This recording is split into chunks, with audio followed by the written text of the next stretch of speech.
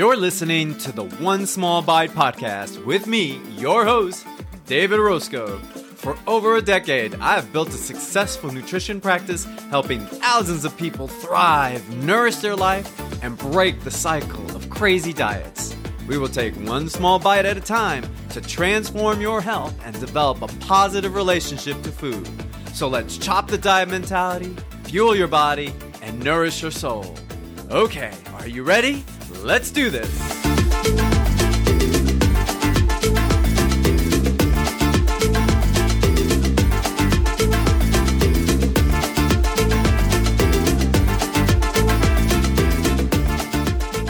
Hola amigos, welcome to the One Small Bite podcast. I'm your host, David Orozco, registered dietitian nutritionist and certified intuitive eating counselor. Today, I've got an interesting topic for you and one that I think really pulls at my heartstrings. Before I get started, let me go ahead and get the disclaimer out of the way. This episode and podcast is for educational and informational purposes only. This is not a substitute for a medical, emotional, or a weight-inclusive nutrition or health consult for your specific needs. Please find a registered dietitian nutritionist or some other health professional, hopefully one that is health at every size, intuitive eating, and weight-inclusive aligned to help you with your specific needs, and one that is licensed where you live. About 20 years ago to this day, I decided to go back to school and become a nutritionist. I had no idea what I was getting into, but I knew in my heart, deep down inside, I really wanted to help others. Why? Where did that come from? Well, let me back up a little bit. In 98, I had a bad breakup, and then I decided I don't want to date anybody. I was in a bad place. I thought I was a player, and I was just not in good relationships. I needed time to figure myself out, and I did. Then I started working out a little bit more, and then I started looking into vitamin and minerals and supplements. And there was a time where I was taking about 12 different supplements in the morning and in the evening. I was eating salmon and salads almost all the time. I was into the Zone diet. I don't know if anybody remembers that, but that was popular, the Zone diet back then. So I was like, oh, wow, this is really, really interesting. And then in 2000, my mother was diagnosed with colon cancer and diabetes. So three things were really pushing me in the direction. One was trying to find myself. Two was my mother's illness. And three, I really wanted to help. And so I decided, you know what, maybe I should start going back and maybe getting a degree in this, certification. So I looked into it a little bit more, and then 9/11 happened. And that was very impactful, not just for me, I know for a lot of people. But it was that moment in life where I thought, okay, if I don't do this now, then I'm going to get stuck in the same world that I'm in, and I don't want to live there anymore. I looked into universities, and I went to a few universities. I talked to the program directors, and I went to Georgia State, and I was just amazed. They had the best nutrition program there. I had no idea that I was going to become a registered dietitian nutritionist. I studied for my GRE. I took my GRE, and I was doing great. And then I applied to the program. I got accepted into the program. I was so excited. But then at the very start of the program in 2002, it was September 2002, and I remember clearly, my mother really took a turn for the worse. The other thing, too, is that in 2003, during my program, I remember getting the call from my dad about 4 a.m. Hey, David, you need to come over. Your mom passed away. Boy, that was tough. That was one of those moments in life where it's a stark realization that we have a finite amount of time in this world. And boy, it's so important to take care of yourself. And not only that, but the ones that you love. Well, fast forward, graduated the program, and I continued into my practice. And I decided I'm going to do part-time work at a bariatric center. I decided I'm going to work there to get a little bit of experience before I start my own practice, because I knew I wanted to start my own practice. One of the things that was interesting was that I would see a lot of people that were either doing the surgical route or the non-surgical route. So this hospital had two routes, a non-surgical and a surgical route. The non-surgical was essentially a diet program. It was a 21-week diet program that included 7 weeks of liquid fasting. It was no more than 500 to 800 calories a day. People would be drinking 5 or 6 of these 200-calorie drinks in a day. And they would end up losing a considerable amount of weight, of course. Some wouldn't.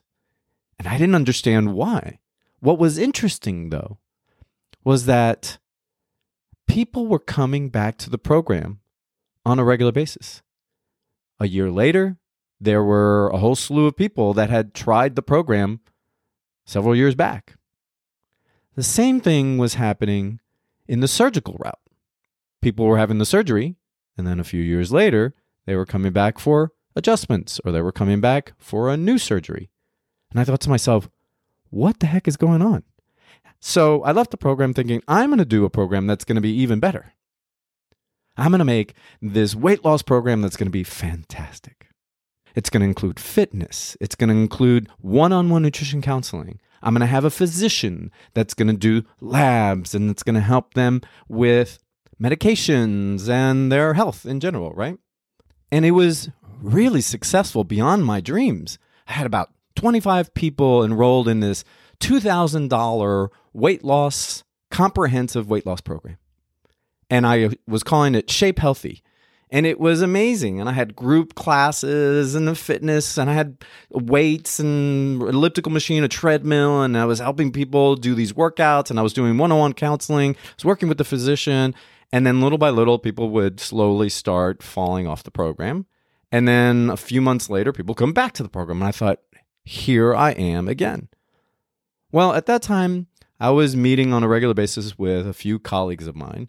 We were having these, before they were called mastermind groups, they were called peer-led groups. And so one of my friends, one of my dietitian colleagues said to me, well, David, maybe what you should do is read Intuitive Eating. And I said, what? Intuitive Eating? What's that?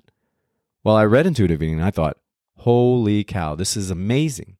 This really changed my life. I became a certified intuitive eating counselor. I tried it in my practice. And I thought, oh my gosh, this is scary. Because the only thing I knew was everything that I was trained into beforehand was very weight-centric. It was people can only get better if they lose weight. That was the idea. I drank that same Kool-Aid. The same Kool-Aid that is still going on today.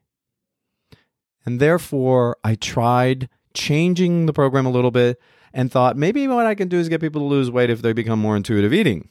Boy, did that fail miserably. And so in 2016, I decided that's it. I'm going to change gears, and I'm really going to commit to a weight-inclusive, weight-neutral, body-positive, intuitive eating, health at every size approach. Because the research is showing that. First of all, weight loss research doesn't go beyond 2 years. If you find something that goes on beyond 2 years, you will see a huge number of people falling off the program. And there's not a very big amount of weight loss. You see that people lose weight and then gain weight. It's called the hockey stick effect. You see the recidivism, people coming back and doing something else again. You also see a variation of things. People don't call it diet programs or weight loss programs. They are using other words now. The diet industry, depending on where you look, is approximately at $100 billion a year. They bank on you feeling horrible about your weight. Therefore, it really helps them when people are talking about the conventional body, the thin ideal for women, and the muscular Adonis male that is so prevalent in our society. But when you look around, you put 10 people in a room, you will probably see, on average, 70 to 80% of them do not look like any of these fictitious models that are 20-something years old. They look like you and me. They look like they have a little bit of a tummy. They look like they have big thighs. They look like they have different shapes and sizes, tall, short, fat, skinny. It just doesn't work. Don't get me wrong. There are people that could establish a body looking like that, and good for them. If that's what they want, that's what they can do. But the reality is that the vast majority of us don't have neither the time nor the energy, much less the money, or here's the other one, the genetics, to look like that.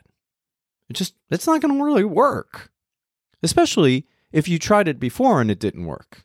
The single greatest predictor of weight gain is weight loss. So keep at it, and you're going to see the same thing. The definition of insanity is doing the same thing over and over again and expecting different results. But what I am talking to you today about is the idea of finding some compassion. Because one of the single greatest challenges that I see in so many people that I work with, that I talk to, is finding the courage to go against the grain. Day in, day out, every week, I get clients saying, yeah, I love your message and I love what you're saying. When am I going to lose weight? Or, okay, David, I hear it. You're talking about the long game. I get it. But how do I lose some weight right now? And I feel for them. So what I'd like to do is talk to you about the courage to build self-compassion. Well, what is self-compassion? Fundamentally, self-compassion is broken down into three main areas. Now, this comes from Kristin Neff, who wrote the book on self-compassion. These three areas include self-kindness, shared humanity, and mindfulness. Allow me to read the self-kindness definition by Kristin Neff in the book. She writes, self-kindness, by definition, means that we stop the constant self-judgment and disparaging internal commentary that most of us have come to see as normal. It requires us to understand our foibles and failures instead of condemning them. It entails clearly seeing the extent to which we harm ourselves through relentless self-criticism and ending our internal war. But self-kindness involves more than merely stopping self-judgment. It involves actively confronting ourselves, responding just as we would to a dear friend in need. It means we allow ourselves to be emotionally moved by our own pain, stopping to say, this is really difficult right now. I think that's really, really beautifully stated. It's important to recognize that diet culture is literally telling you that you shouldn't look the way you look and you should look a different way. It is the second part of the three parts of self-compassion, and that is that shared humanity. I always tell a lot of people, including my daughter, hurt people hurt people. What you're hearing negatively from people is because they are feeling the very same fears themselves, and so it's contagious. I feel their fear, and so therefore I don't want to end up in the same place that they end up, or fearing that they will end up. This is self-kindness. Self-kindness is the ability to recognize and slow down and go, wait a minute, this isn't just me being kind to myself. This is me recognizing that someone else is feeling the same pain. Well, then this brings us to the second part, or the second element of self-compassion, and that is shared humanity. Kristin Neff writes, the second fundamental element of self-compassion is recognition of the common human experience, acknowledgments of the interconnected nature of our lives, indeed of life itself, helps us to distinguish self-compassion from mere self-acceptance or self-love. Although self-acceptance and self-love are important, they are incomplete by themselves. They leave out an essential factor: other people. Compassion is, by definition, relational. I want to go back to that in a minute. She writes, compassion literally means to suffer together, to suffer with, which implies a basic mutuality in the experience of suffering. This next part is what takes on the courage to be better, to move past that hate. I've been watching Cobra Kai on Netflix. It's a great show. I love Karate Kid. But, I'm in season 5 now. And quite honestly, I'm so sick and tired of people just not making peace. It's like you have to fight. But of course, then if they don't fight, what's the show about, right? It's about karate. And, anyway, that ability to be able to slow yourself down, pay attention to what's going on, to what you're feeling, because it is more than likely that someone else is feeling it too. I wanted to circle back to that relational piece that she mentioned a little while ago. You heard me talk about. I often mention that one of the things that we try to do at Orozco Nutrition and in this weight-inclusive health at every size intuitive eating approach is to build a positive relationship with food and your body. This is not by mistake. I often see the parallels in people that I work with, in their lives, in the things that they do, in the relationships that they have, and in the relationship to the food that they eat. For example, they will tell themselves, I should not eat that food because that is bad for me. They might say the same thing to themselves about their body. I ate that and therefore I'm a horrible person. I'm bad. Which then only reverberates in the I've got to lose weight, which someone else is going to hear, which therefore means the same thing to them. And you see the contagion? The relationship that we have with food in our body is important to pay attention to. And therefore realizing that self-kindness and shared humanity, we're in this together. When we tell someone, hey, you look great for losing weight, we are also not realizing that we inferred that they didn't when they didn't. Or that they didn't look good when they were in a heavy body. But that person inside is more than just the body that they carry around. There's a soul, there's a personality. And that is not shaped by your looks unless society says it so. Therefore, there's the contagion. And so therefore, the war with food and our body continues. It doesn't stop. We have to move and push through that. And the way we do that is through self-compassion. It takes courage to do this. Let's move to the third element of self-compassion.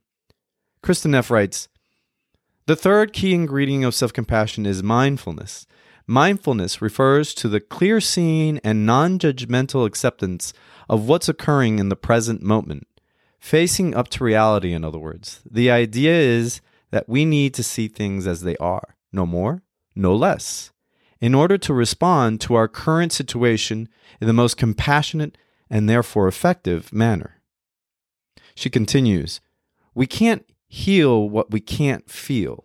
As mentioned earlier, we often fail to recognize feelings of guilt, defectiveness, sadness, loneliness, and so on, as moments of suffering that can be responded with compassion. She writes, the moment we see something about ourselves we don't like, our attention tends to become completely absorbed by our perceived flaws. In that moment, we don't have perspective needed to recognize the suffering caused by our feelings of imperfection, let alone to respond to them with compassion. And it's not just the pain of personal inadequacy that we need to ignore or that we tend to ignore. We are surprisingly brusque toward ourselves when the more general circumstances of our life go wrong through no fault of our own. This was my fear of me ending up like my mother and my father, in a fat body, dying of a chronic illness, because society has told me that if I'm in a fat body, that's the recipe for doom. I don't then stay with it. I immediately try to fix it. I don't recognize the feeling. I don't accept the feeling. I don't understand the feeling. I need to do something about it. As a guy, we want to fix it. That means cut out food groups, eat at certain times only, go to the gym, work out really hard, keep doing it. If you don't, you're a failure. See that negative self-talk there? It's very categorical. It goes in and out of right and wrong, should, shouldn't, good, bad. And that becomes our self-identifying qualities, negating what we're actually feeling. The courage to be self-compassionate is just that. It takes courage. It requires the effort of slowing down and saying, well, okay, I see what I'm feeling. I'm feeling that nervousness and that fear that I won't be accepted, that I will look funny in front of other people, or that I will be looked at as someone lazy or not happy or inadequate, or you name whatever negative personality trait comes to your mind. We need to build a more positive relationship to food and our body, and the way to do that is through self-compassion. This is one of the reasons why I wrote the book. One of the things that I saw in people I was working with, by moving towards this weight-inclusive, self-compassion, health at every size, intuitive eating approach, was that people were discovering their thoughts. They were recognizing how they were talking to themselves, how they felt about themselves, how they seemed to be in relationship to other people in life. I saw people be present with it. Little by little, they started finding more self-compassion. They started recognizing the negative ways they talk, and instead of immediately trying to stop it or change it, they were with it.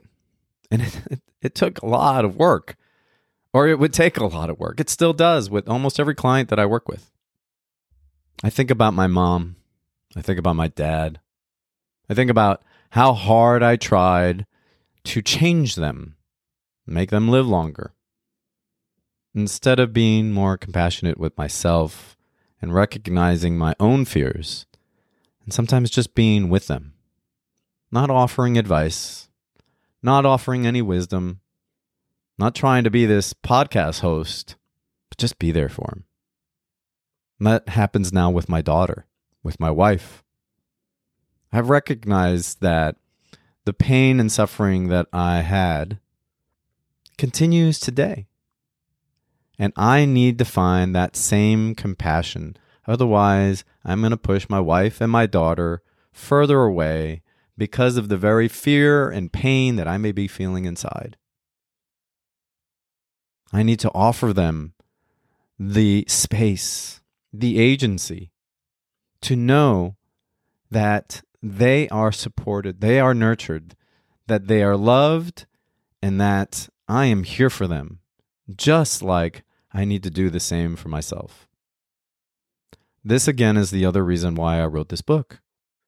People found curiosity, compassion, and then they would commit to one small thing, and then they would just be so consistent, and little by little, they started breaking out of that diet mentality, that way of living that was getting them to weight cycle. Yes, some of them gained weight in the process, and that was tough.